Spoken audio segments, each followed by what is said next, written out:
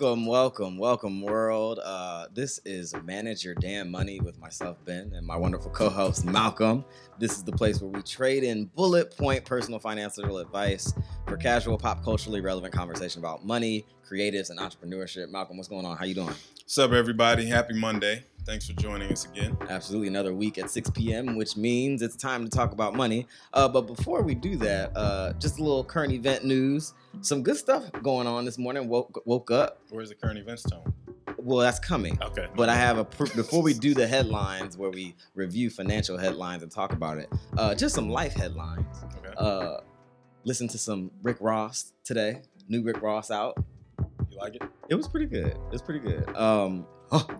Kind of like the Teflon Don is always going to be the best. Teflon Don is like one of my top 5 hip hop albums ever.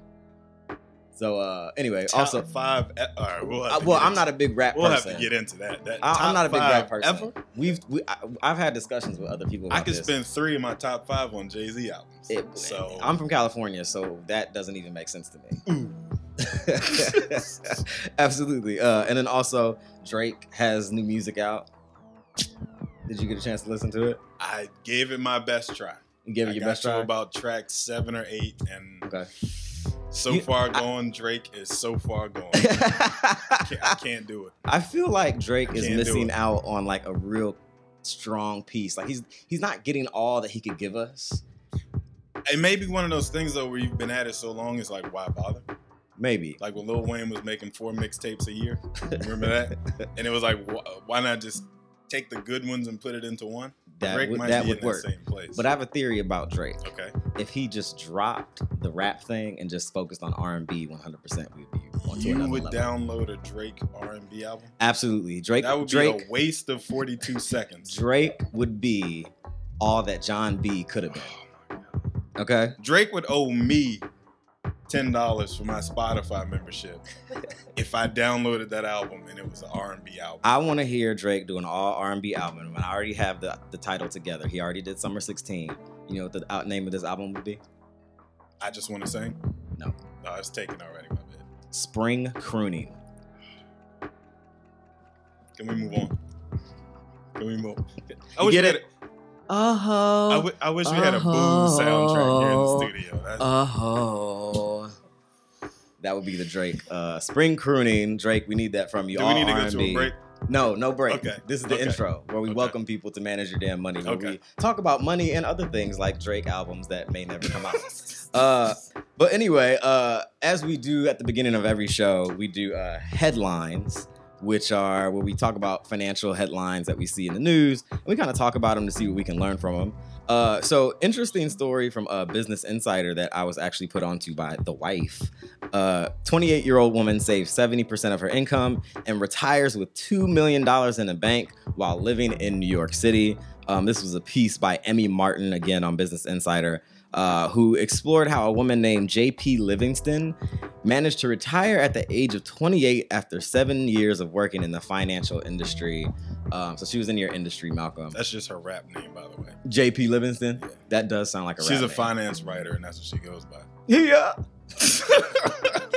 She definitely sounds like a rapper with a name like J.P. Livingston. But apparently J.P. built a nest egg of over $2 million, and she did it through 40% through investing and then 60% from pure savings, allowing her to fulfill the dream of early retirement, which she has held apparently since she was in middle school.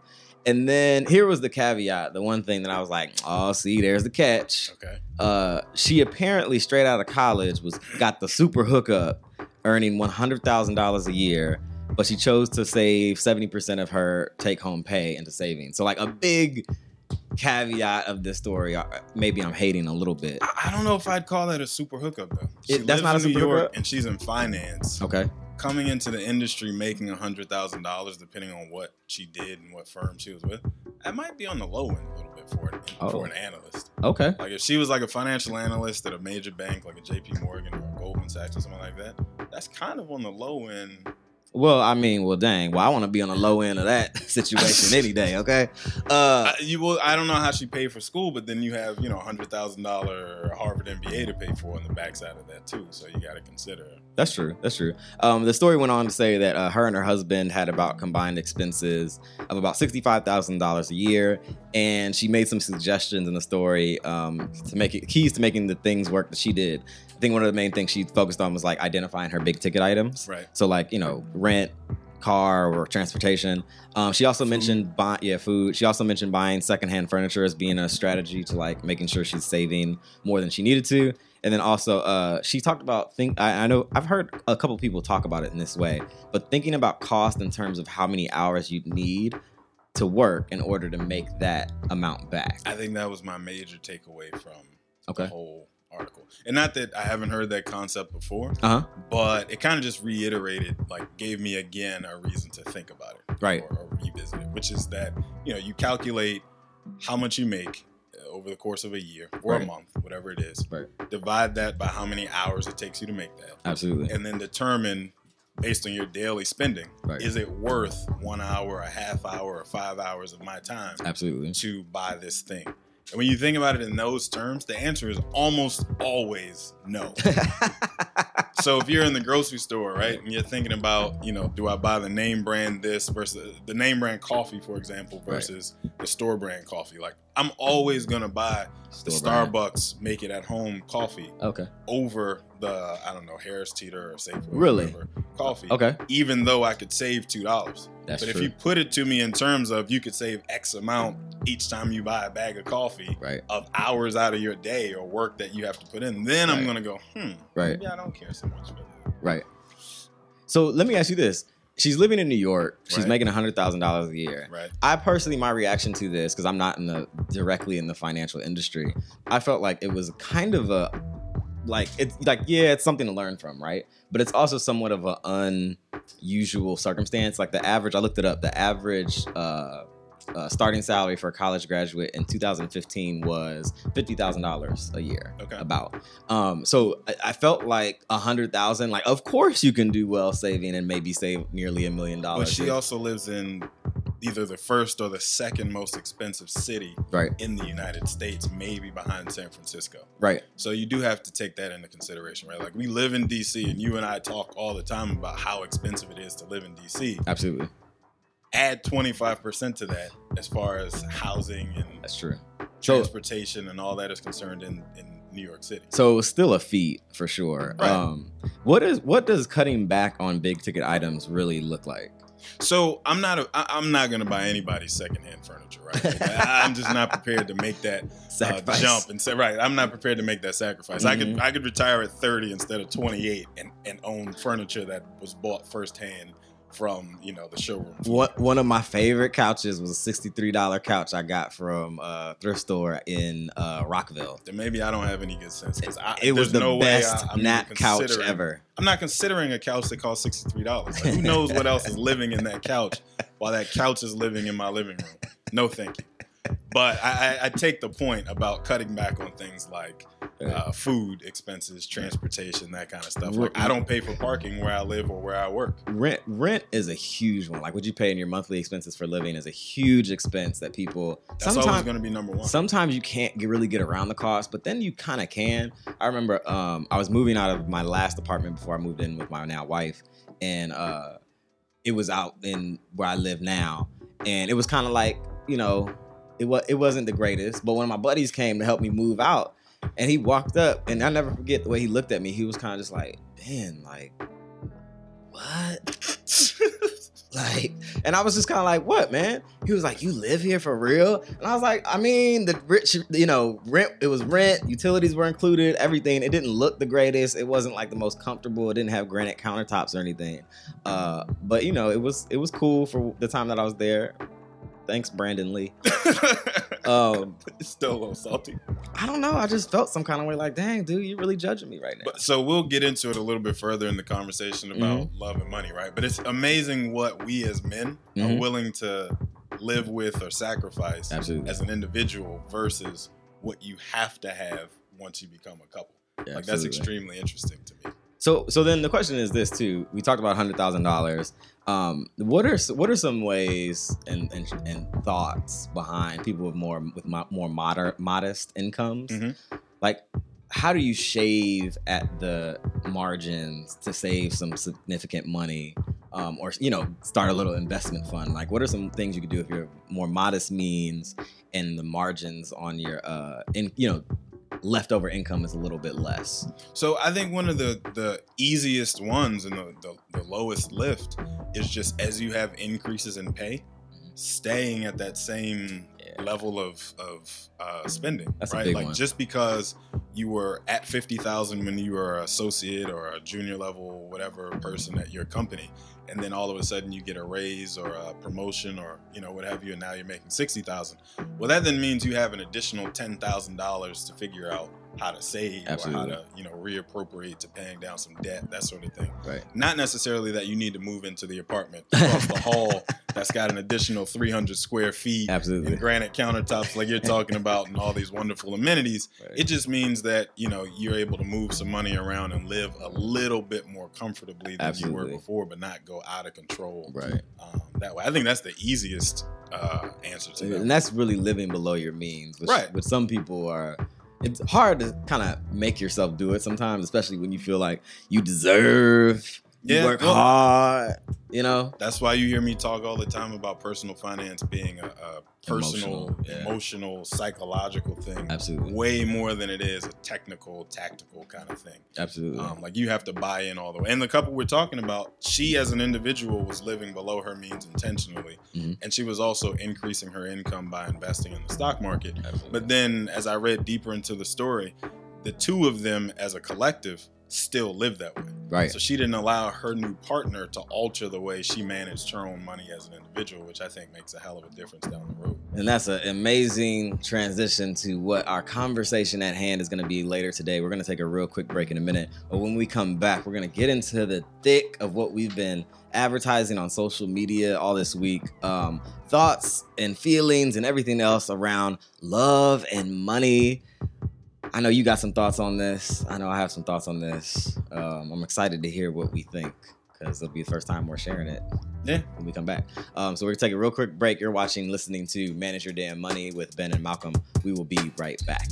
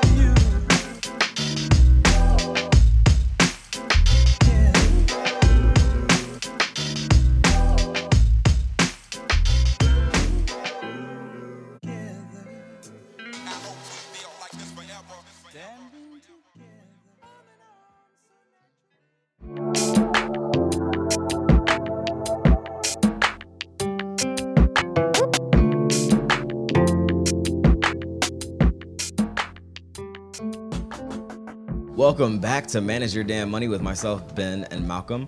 Before we move forward with the show, we want to remind you, quick PSA, that you can help support Manage Your Damn Money and the work that we do with your kind, wonderful purchase of my book, Fictitious Financial Fairy Tale, a completely untrue story about money, friends, and Moscow mules. It's available now on Amazon.com. It's a wonderful story about friends who are dealing with money issues and trying to figure out their whole financial lives as young adults living in this cold world. So make sure you pick up the book. It's really funny. It's actually written as a comedy. I think you really will enjoy it. So go to Amazon, Fictitious Financial Fairy Tale, written by Ben Carter. So of course, today's episode, really interesting topic that people love to talk about, love and money. There are so many often unspoken ideas, perspectives, and fears and anxieties we all harbor when it comes to love and money. Some people don't even know you're supposed to think about money when it comes to love. Okay. or some people think you're not supposed to think about money when it comes to love. So we'll kind of talk through that. It's interesting because we're now like approaching into our 30s, you and I. Mm-hmm. And it's interesting because it's for at least for me, the things that go into who you would want to date, at a certain point, somewhere between like 24, 25, 26, it's no longer wholly about, dang, she's bad. Like, it's got to be about more than her being bad. Right? It becomes about her credit score? Not totally, but like, it's like, I'm glad you said that, because you can't be in the club or at a day party or something, walk up to a girl and ask her, baby. You know, don't even ask her her name, just, what's your credit? Hey, baby, I was thinking, what's your credit score?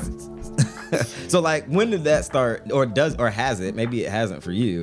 When was like the first inkling for you, especially as a financial advisor? I was gonna say I'm a little bit of an anomaly. Okay. Like, what are you thinking? That has always been a part of the equation for me. This is the man who saved every penny as a 10-year-old and had a bank and right. So okay, I won't pretend like that's the only part of the equation. Absolutely. But I will say that I pay attention to small things like that. Okay. Like, how does she spend her, and that's been since forever. Like, how does she spend her money?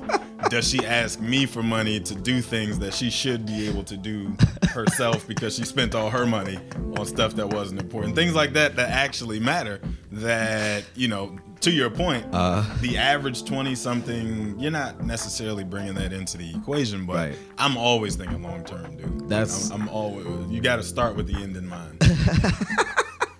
The same way when you build a business, you got to think about the end before where you're going. Same exact thing. You got to start with the end in mind. So I know it sounds a little crass. But it's a little crass. That's essentially. It's not as romantic as it's supposed to be. I'm okay with that. You're right. Marriage is a business. Well, they used to. Do I need to say it again? They used to. Marriage is a business. They used to give away cows and like trade cows and things like that back in the day, to show wealth and deference to the family that was They coming still in. Do. Absolutely. Did you buy an engagement ring when you got married? That is what happened. There you go. And there it is. And so, as I wonder, as a financial professional, what are some primary things that like people who you've worked with come to you with concerns, specifically when it comes to like their spouse or significant other or whatever? Man, I have seen it all. A lot of it. I can't say it all because every day is a new day. But right. So I'll tell you, the biggest one that jumps out at me a lot of times is when I get folks that want to that their household handles their money as a separate entity. Right. That happens a lot. Right. So okay. I get, two clients together as a collective, as a couple. Right. But they manage their assets separately. Wow. The two never intercede. Okay. And so that actually, I think, is a little bit counterintuitive to the point I made before about marriage being a business. Right. One of the things that's attractive to me about marriage is the fact that as a couple, you can build wealth a lot faster than you can as an individual. That is true. So, when you think about terms of being married, you have a married tax bracket, so you save a little bit on your hits to Uncle Sam, that sort of thing. All right. But then to not pull at least some of your investments together, your income together to increase your wealth building that way. That's kind of like that's counterproductive. 2 steps forward, 1 step back. It's actually counterproductive, and you just now like enlightened me. Just now, light bulb went off. I was like, because part of that I'm sure is, and you can explain to me if I'm wrong, is a feeling that I earn this money and therefore I should have full control over how it's managed. Right. Is that like in there? Yes and no. I think some of it is just I don't want to have to give up control of my side, because to your point, I've worked so hard to get to where I am to make this income that I'm so proud of. I don't want you to spend it. Mm-hmm. You know what I mean? So it's the whole being in it for the love part, but not for the money part, and know, that kind of thing, or the opposite. Right. So it makes a difference. But my whole point in that is a couple who actually saves and invests together, like a married couple statistically, and I actually read this in a CNBC study that was done earlier in the year, a couple who's married statistically ends up saving twice as much for retirement as an individual person does over that same span of time. Absolutely. So, I'm going to use us for example. You're married, I'm not. Right. Potentially, you and your wife would save more for retirement than I would be able to as an individual, because we just talked about the three things that you spend the most money on. Right. Let's say your rent and my rent are the same $1,500 a month. Right. You're responsible for, let's call it $750 of that. Right. I'm responsible for the whole $1,500. Right. Absolutely. So now you have an additional $1,500 roughly between you and your wife that you can save toward retirement. Absolutely. That I don't have because I'm an individual, not a married couple. Absolutely. So just think about that compounding over the course of a 40-year career. That makes sense. We were actually doing a lot of solicitation on social media for thoughts. We actually got some in relation to some of the things we posted. We had some cute little graphics that we created. One of them that we had read, "He's cute, but he has $107,000 in student loan debt." And we got a couple responses from that, which were, "Might as well be twinsies," because she was cool with it because she has student loan debt too. That was from Tiffany Brielle. And then somebody else responded to that one that said, "Most people with professional degrees have a lot of student loan debt. Might as well, be together," meaning as long as he manages his money well to work toward paying them off. And that's from LAPNK16. And then we had another one, which was specifically about artists, because we deal with a lot of artists and creatives here. And whether or not a person would be willing to deal with an artist because an artist income can't necessarily support a full-time family. And then an old friend from high school, she's actually a singer. Her name is Camila Chevelle. That's her name on Instagram. She says, "As an artist, I say hell no." Wait. She's an artist herself. She can't get with another artist. Yes. That's discrimination. It's discrimination against her own, because she's a singer and she understands full well the cost of being an artist and having that income be sporadic. So interesting comments. Thank you all for commenting on our social media post. But it's interesting. We were talking about love and money. In the context of couples. There was a story that we pulled, which was love and money is your partner, your financial soulmate. This was kind of an old story from 2016. It was a Fox Business story by Matthew Labasi, exploring an Ameriprise financial survey from 2016 of couples, talking to them about their spending habits and how the couples work towards financial security. The study that they were reviewing showed that 77% of couples feel that they are on the same page when it comes to finances, and that 33% who don't tend to argue at least once a month. So those who argue more typically don't discuss finances as much, right? Which is an interesting thing. I guess that makes sense, because they always say like divorces and stuff are a result of like financial stress and stresses. I have no idea what the actual statistics are, but I'd be willing to bet a lot of money that the majority of divorces are a result of some kind of disagreement over money. Absolutely.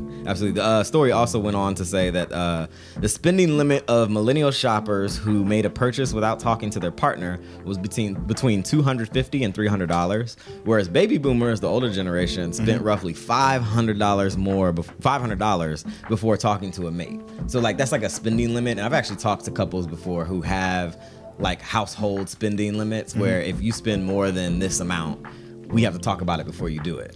Right. And this says that millennials have a lower bar than boomers. So boomers were out just spending money without their spouse even knowing. And the millennials are more frugal, which is not what we always hear about millennials. Well, because similar studies say boomers are more likely to hide money from their significant others than millennials are. And then Xers are kind of just in the middle on every single stat. Right. But like supposedly millennials are more likely to pool all of their resources together. Okay. I guess it's easier to do when you don't have any. Sure. And then also millennials are a lot more likely to discuss financial matters and actually have regular conversation about their finances than boomers are. Hence this show. Right. Well, yeah, that too. Absolutely. But so I think some of that probably has to do with the fact that like generationally, one person typically would be the one making the money, working outside of the house. Right. And the other person, that would be their job to manage it. Right, sure. So now you have two people who are contributing, let's assume, equally to the household. Right. So it has to become a little bit more of a regular conversation about what are you contributing and what am I contributing, so that we both know where we stand as a collective. Right.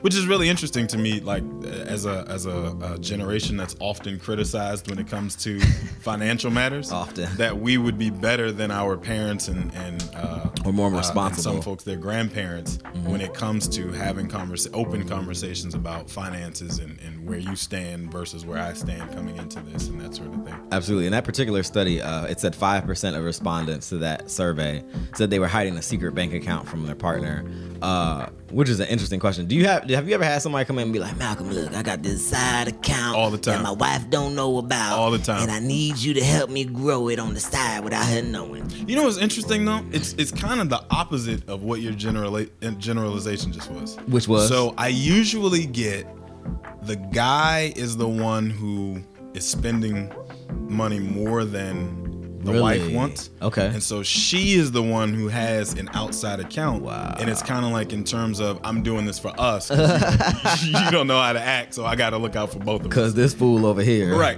I see that happen a lot more than I do the other way around. Right.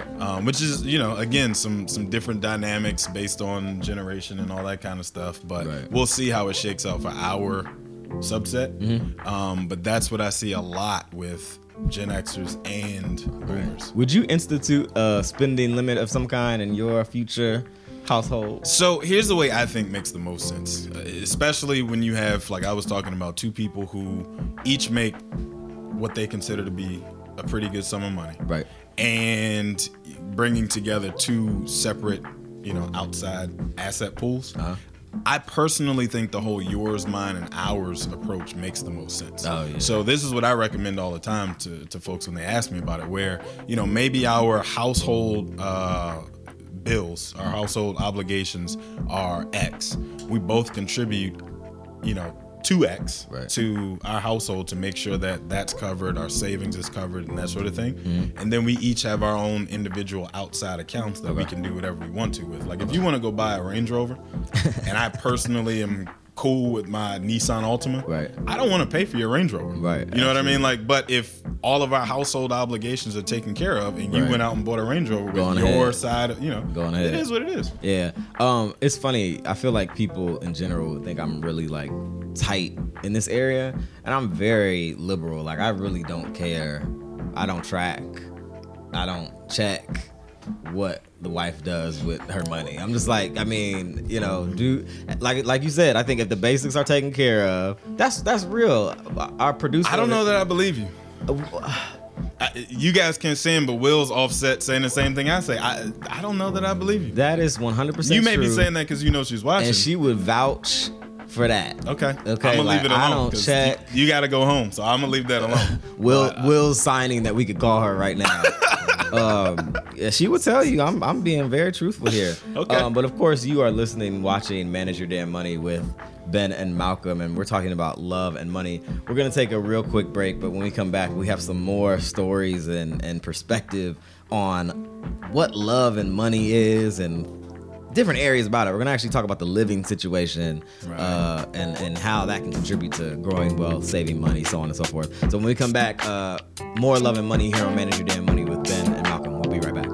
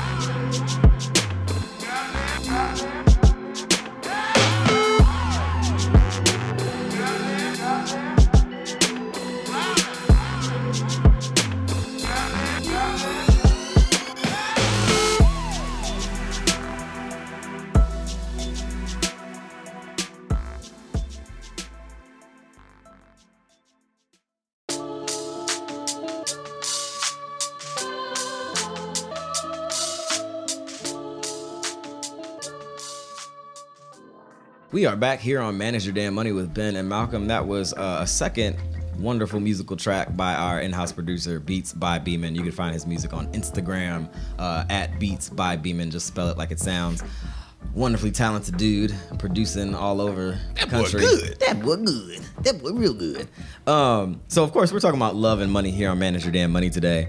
And an interesting piece, a big piece, which we kind of alluded to on the way to this point, moving in together for love or for money. And this is a big thing, especially. I told you it was a business decision. It's a business decision. And now people are making the business decision in terms of moving in together, especially for millennials, kind of before marriage. I mean, we could get into why that would be, but that's just kind of like, I feel like it's kind of a fact that's happening more and more, certainly more than generations past. It was actually a very recent story published by The Mirror, which is a publication from the United Kingdom, which reported a survey from their post office money mortgages. I don't know who or what that is, which explores why young people decide to move in together. So this is specifically ages 18 to 34. Okay. And it says 22% of them who rent or own a home with their partner made their initial move to save cash. Yes. So it wasn't because like we're so in love, like we have to do this and we ain't getting no younger, so we might as well do it. It was more so like I need to save this money and this can help do that. Right. The survey also found that 1 in 4, or about 24% of the 18 to 34-year-olds who are single and do not own their home believe it will be impossible for them to get on the property ladder without a partner, which is a huge, like 24% believe like this is not happening unless I have a spouse or significant other to kind of help with the financial aspects of it. Right. So, and then the last little stat that we have here from that story, again, that one's actually posted on our Facebook page at facebook.com/Manage Your Damn Money.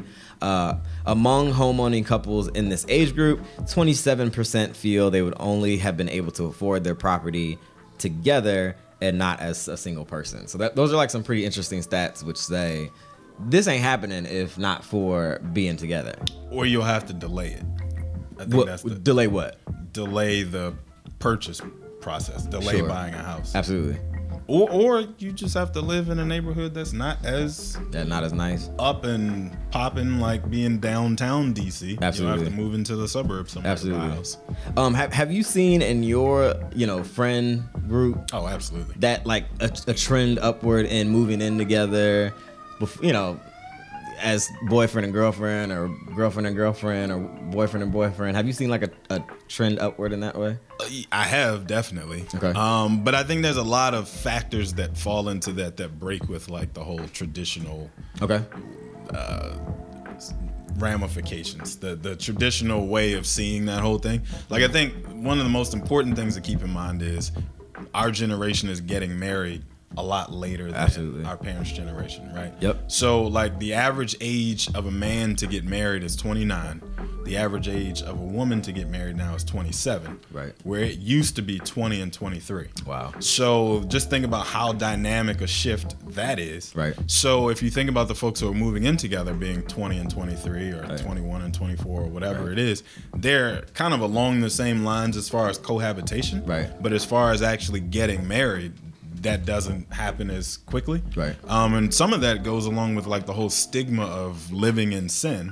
I'm doing air quotes here. The whole stigma around it not being as stringent as it used to be. Definitely. So you got to consider that too, like where folks would get married specifically for the benefits of all the things that come along, the financial security for one, and the ability to get out of my mom and dad's house, and, all that kind of stuff. Now you don't have as much of those pressures because your parents aren't looking at you like you're crazy, saying, I'm going to move in with so-and-so, and no, we're not married, and no, I'm not pregnant. And now it's kind of like, well, what are y'all doing? And 21 through, or 18 through 24, or whatever, they still, as much as possible, want to catch those savings. I have a real quick, hilarious story. When I was in, I think maybe it was before I was engaged to get married, or maybe right after. But I was on the phone with my grandma, and we were having a conversation. She said, "Well, Ben, you're not letting the devil in, are you?" What does that? I was like, "You left the door open?" I was like, "What does that mean?" And then she was like, "You're not letting the devil in, are you?" And I was like, Grandma, I seriously don't know what you mean. Like, what are you talking about? She's like, Ben, you know what I'm talking about. And like, at this point, I'm just reaching for anything. Like, maybe, is it because is it like the sex thing? Is it something else? Like, what is she talking about? I really don't know. And so I said, Grandma, I really don't know what you're talking about. She said, all annoyed, y'all not living together, are you? And that was her like... That was the way to ask it. That was the way to ask it. So asking about letting the devil in is less insulting and offensive and an affront than to just say, are y'all living together? Right. Wow. See, but that's my whole point about generational differences between like... I wouldn't know what she was talking about either. It was so non-specific. I'm like, yeah, I'm going to church. What are you talking about? I was at church last week. You saw me there. What are you talking about? Like... So I agree with you on that one. I'd have been super confused. But at the same time, my grandma probably would ask me something similar. That's funny. Like, you know, I don't know for sure. You're not mixing mayonnaise with those potatoes now, are you? That's more like a grandpa kind of just question. Random. Anyway, so interesting question that I have for you. Is shacking up the only way shacking up? And we're not saying it in a derogatory fashion, like, you know, do what works for you. Is that, or having a roommate? So is shacking up or having a roommate one of the primary and biggest ways to like shave those expenses that you would otherwise be paying? Having a roommate, yes, but there's, for whatever reason, there's stigma that goes along with having a roommate. Really? That people like people shy away from it, and like it's weird to me. But people would rather say I live with my significant other, who I'm not married to, not engaged to, and not having a baby with. Right. A lot easier than they would want to say I have a roommate. I think that would actually be true past a certain point, age-wise. Like, I think once you cross out of like recent post-grad and into like you've been an adult for a little while now, I think that certainly could play into it. Like, you don't necessarily want to have a roommate. I guess, but yeah, like that's just interesting to me that one stigma got traded for another. Right. Like, you know, and as we're talking about, you know, like quote unquote living in sin, letting the devil in. Right. Letting the devil in is more of a thing that you're willing to deal with than having a roommate of the same sex or even the opposite sex that's just a roommate. Right. And we actually posted, speaking of rent and housing expenses, because this is something that's come up for me a couple times, like talking to different people and different couples or not couples, whatever. Should couples split rent and expenses evenly? Or should it be according to who makes the greatest income? So that's a really tough one. Okay.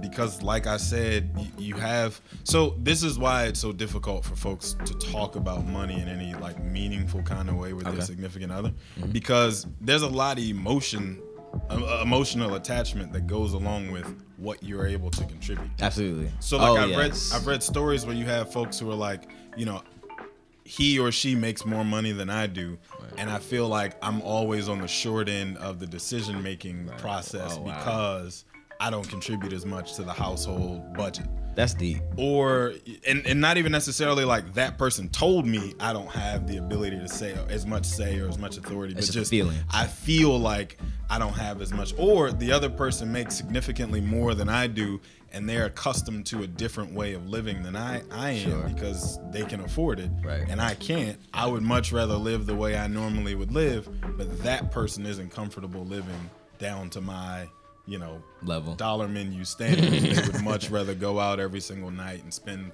you know, $25-$30 on dinner and so on and so on. Absolutely. So I think, but that's essentially the things that go along with having those kind of conversations way ahead of time. You know, at the time you say, yes, let's get married, those are the kind of things you should be talking about. You need to be doing that before that. Sure. I mean, so don't get me wrong. I understand there's a certain amount of pretending that goes on in the beginning. Right? Like me and my girlfriend go out all the time now and use coupons. Right. And like it's the best thing ever, using like Groupon deals or Living Social deals or gift cards or whatever. And like we laugh about the fact that we just had $100 dinner for $40. Like that's something that is like fun for us, right? But at the same time, I wouldn't have sprung a coupon on her in the first couple months of us, so I'm trying to be a little bit realistic about it, but at some point you got to let your real self come out and your real financial situation. As Kevin Hart said, stay in your financial lane. Like you got to at some point get back in your financial lane and be honest about where you are. Absolutely. Y'all's family is going to be so thrilled. Them kids are going to be like, Daddy, we got coupons for you. Know what? My mom clips coupons for me. Oh, wow. Like my mom, as she's going through her Sunday paper on like the weekends, and she sends them to you? Or you go by and I go by and visit my mom every week, like a good son. Uh-huh. So when I go by and see her, she's got like 20 coupons for like stuff that she's like, I thought you might use this. And 50% of the time it is stuff I'm actually going to use. So it's actually interesting to me like that, that is something that I'll continue through my lineage. You're absolutely right. My kids are going to get excited about coupons. Absolutely. Of course, you're watching, listening to Manage Your Damn Money with myself, Ben, and Malcolm. And today's conversation at hand is love and money. And in this next segment of this section of the show, we had another story that we pulled up, which was a response piece. So it's kind of one of those where you get to like send your questions to such and such, and then such and such will respond. This is from the Moneyologist on MarketWatch.com. The title was, "My husband's bad credit means our mortgage will cost more than $300 more a month." So they're going to get more. There's going to be $300 more a month because of her husband's bad credit. And the letter went to Quentin Fortrell, who is the personal finance editor at MarketWatch.com. The wife posed the question of whether or not she should forego having her husband's name added to the deed of the house due to his poor credit score. Apparently, he missed a payment somewhere along the line, so it kind of dropped his score at the time they were looking to purchase. Why'd she throw that man under the bus like that? She said it's him. It's him. It's not me. No, it probably. I've seen situations like that before. Where the other person's pride comes in and they're like, I would rather pay the additional whatever a month, right? Yeah. And we both be on the mortgage or the property itself, right? Than to have you buy it without me and it be a hit. And it's almost always guys, right? And it be a hit on my manhood, right, to not be able to be a part of the mortgage. Like you can, at the closing table, add that person's name to the deed. Absolutely. And you can refinance down the road once your credit gets better. Right. And that's what the response was from Quentin Fortrell, where he said, another detail of the situation was the wife was the only person who was going to be contributing to the down payment on the home. Well, there you go. So that was like another, thing that was kind of interesting detail. And then Fortrell pointed out, the editor, pointed out that many couples go with one person's income and credit score to buy homes, just making sure to simply make sure the payments are something that can be handled.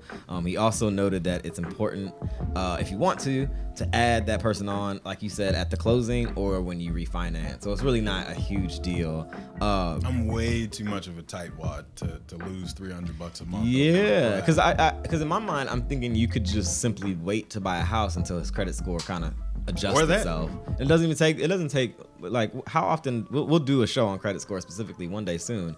But your credit score dips or the cycle dips to see how good you've been doing, every 6 months or something like that? It adjusts monthly. Yeah. So you're right. You could just wait a little while.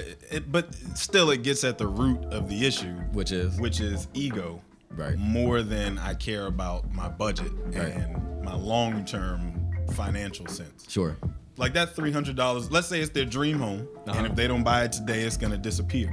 So now we can't afford to wait a month because we got to get this house. This is the house. This is the house. Then buy the house, do what you got to do to get in it. If it's going to hurt your pride that much, add his name to the deed.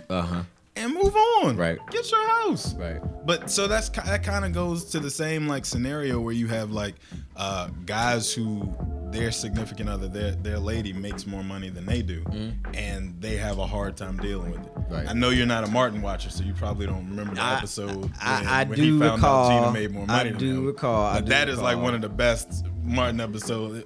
And the first question he asks is, how long you been making more money than me? So just, that kind of thing is ingrained. Listen, I have zero problems with a woman making more money than me, honey. Bring it on in. Okay.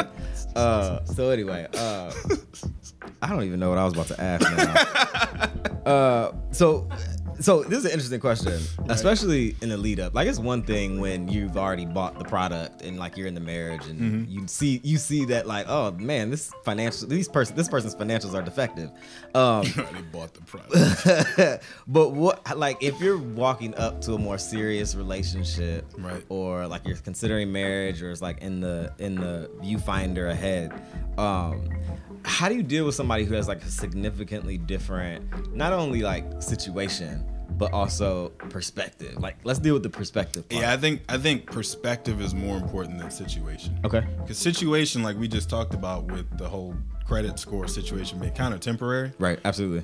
As long as your perspective is one that says, I'm gonna fix it right as soon as I can get this thing off my credit report and right. then my score goes up and whatever, right, then it's not as essential. But if you're dealing with somebody whose perspective is different from yours, who right. says, if it's there, I'm gonna spend it, right, or if I made it, it's mine, or you know what I mean, dealing with that kind of stuff is a lot more important to me than right where we are right now today, because we can always make more money down the road than we make today, and things certainly change over time, right. Especially as we continue to work towards what we're doing. Well, we're gonna take a real quick break in a moment, but we are talking about love and money here on Manage Your Damn Money. Myself, Ben, and Malcolm. We want to remind everyone listening and watching that if you don't catch the live version on Mondays at 6 p.m., you can always catch us on iTunes, and you can just search us on the podcast iTunes app, type in Manage Your Damn Money. And then also you can find us on SoundCloud at soundcloud.com/manage your damn money.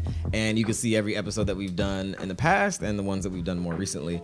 So it's interesting. What about resentment, before we go to break real quick, resentment being caused in a relationship as a result of, like, I'm just saying broadly, financial ineptitude? Like, is that something that can happen? Like, in a relationship, can you develop resentment because someone else is like stinking up the joint? Of course you can. I mean, what is it the Bible says about being equally yoked? Rhetorical question. That's how I'm gonna answer your question.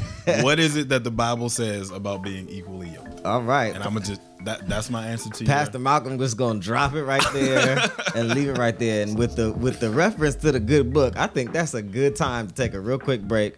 You are listening and watching Manage Your Damn Money with Ben and Malcolm. We will be right back.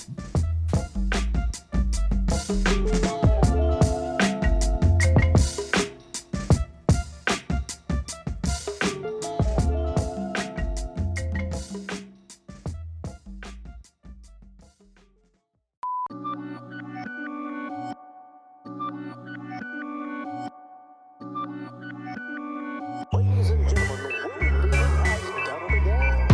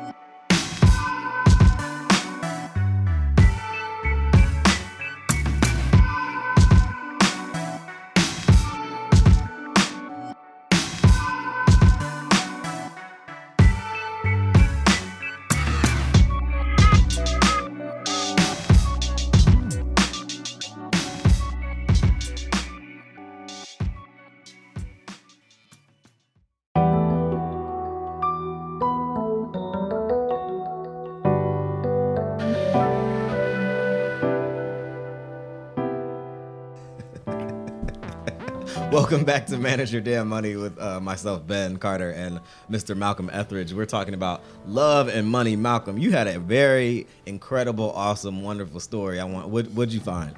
So when we were talking, when when we were batting this back and forth, doing a little bit of research for the show, I stumbled across an article from MarketWatch.com that was extremely interesting to me because it started talking about how married men make more money than single men. Hallelujah. And then single women make less money than married women in the same age bracket. So from 22 to 32. Okay. Married men make more money than single men, 22 to 32, and then women, same thing. Wow. And some of the reasons behind that were men are more likely to spend more hours at work when they're married. Go figure. And then women are more likely to spend more hours at home when they're married. Okay. So if you look at it just for that reason, there's a solid reason to get married for the guys. But then, as we see in a lot of different case studies that we look through, the ladies get kind of the short end. On, absolutely. And then there's already like income inequalities and that kind of thing. But in that 10-year window, it's actually really interesting. And then there's a lot of like sociological things that go along with it, like employers wanting to see more stability from the guy, and if he's married, then he's more likely to be here permanently and all that kind of stuff. And then they look at the woman and say she's more likely to need to take maternity leave soon and that kind of stuff. So those things are actually really. And then when you're a single woman, you have more hours free that you can work. Right. So let's say you're an attorney, for example. Okay. You have far more hours to be in the office working on cases later into the night than a married woman would. Sure. And then on the flip side, a guy is more likely to want to leave and go date and go to bars and whatever else than a married guy is. Who's saying, well, home is fine. I'll get there when I get there. That kind of thing. I'm going to just do this Excel spreadsheet real quick. Right. I'm going to get these coins. Right. Go get the money. Go get the money. So when you think about it from that perspective, it's actually extremely interesting. Like the numbers behind it, like are glaring differences. Absolutely. So the lesson in that little piece is find some nice girl you can marry so you can make you some more money if you're a guy. And then if you're a woman, what's the takeaway for the ladies? Delay. I don't know. That's a counterintuitive message we're giving. Wait a minute. Well, it is and it isn't. Maybe it's kind of the silver lining to the whole. My grandma's putting pressure on me and saying, or my mom at this point is putting pressure on me saying, when are you going to give me some grandbabies? Maybe your counterpoint to that is, well, I'm getting this money. Ma, this study says I will put the study up on Facebook. Right. You can use this study, print it out, take it to your next family reunion, Thanksgiving, that kind of thing. So when your relatives start hassling you, just hand it out. Just hand it out. Say, this is my reasoning. Hey, I'm gonna make an extra $16,000 a year because I got free time to go. Meanwhile, you taking George and Kendra to daycare. Not making no money. Don't even bring daycare into it. Then that whole thing just absolutely. We're not even talking about that right now. So of course you've been listening to and watching Manage Your Damn Money. That's all of that we have for this show. But we want to remind folks, we try to highlight and bring and show and shed a light on entrepreneurs. One of the entrepreneurs we had recently on the show was Laura Layton. She sells clothing out the back of a truck. But we want to encourage those who are interested in coming on the show to sign up for The Others. And The Others is a wonderful initiative where we're calling on creatives and entrepreneurs to share their story. Here every month, we'll be highlighting individuals who have successfully turned their passion into a side hustle and those who have turned their side hustles into their careers. So if you're interested in that, all you have to do is go to manageyourdamnmoney.com/The Others. And eventually, hopefully, we'll come around to getting you on the show to share your story and to help us learn a little bit more about like what you have to do to learn money as a creative. A couple shows ago, we talked about taxes and how that can impact those with like creative 1099 income. That's one of the toughest parts of being the boss. Oh my gosh. Deal with the IRS. Oh my goodness. It's man. Anyway. So of course, we want to thank everyone for listening to our show this week. We don't know what we're talking about next week, do we? We got a million ideas in the hopper, right? We got a million ideas, so we'll pick one of them and then pub them on social media as we normally do. But of course, if you'd like to, you already worry about next week. This was a pretty good show. We should celebrate this one as we normally do. I think we stayed out of hot water. We were not in hot water at all. So there's that. Let's celebrate today's show. All right, indeed, celebrate today because tomorrow's not promised. Oh wow. Well, I mean, I didn't mean it like that. I just meant it. What a note to go out on. I was just trying to like do like the wrap up. Been listening to the Rick Ross today, and it hit you in your chest. Is that what it is? Maybe a little bit. Maybach music got you in the heart. Maybach music. So anyway, of course, we want to thank you all for watching. We clearly have nothing else to talk about. So just a quick reminder, you can follow myself at MYDM1 on all social media. Malcolm, where can people find you? At Malcolm on Money. Absolutely. And you can always find us at manageyourdamnmoney.com. And we will see everyone next week. Remember to download our podcast on iTunes and SoundCloud. And until next week, be good with your money, and I'll see you next week, Malcolm. Peace. Peace.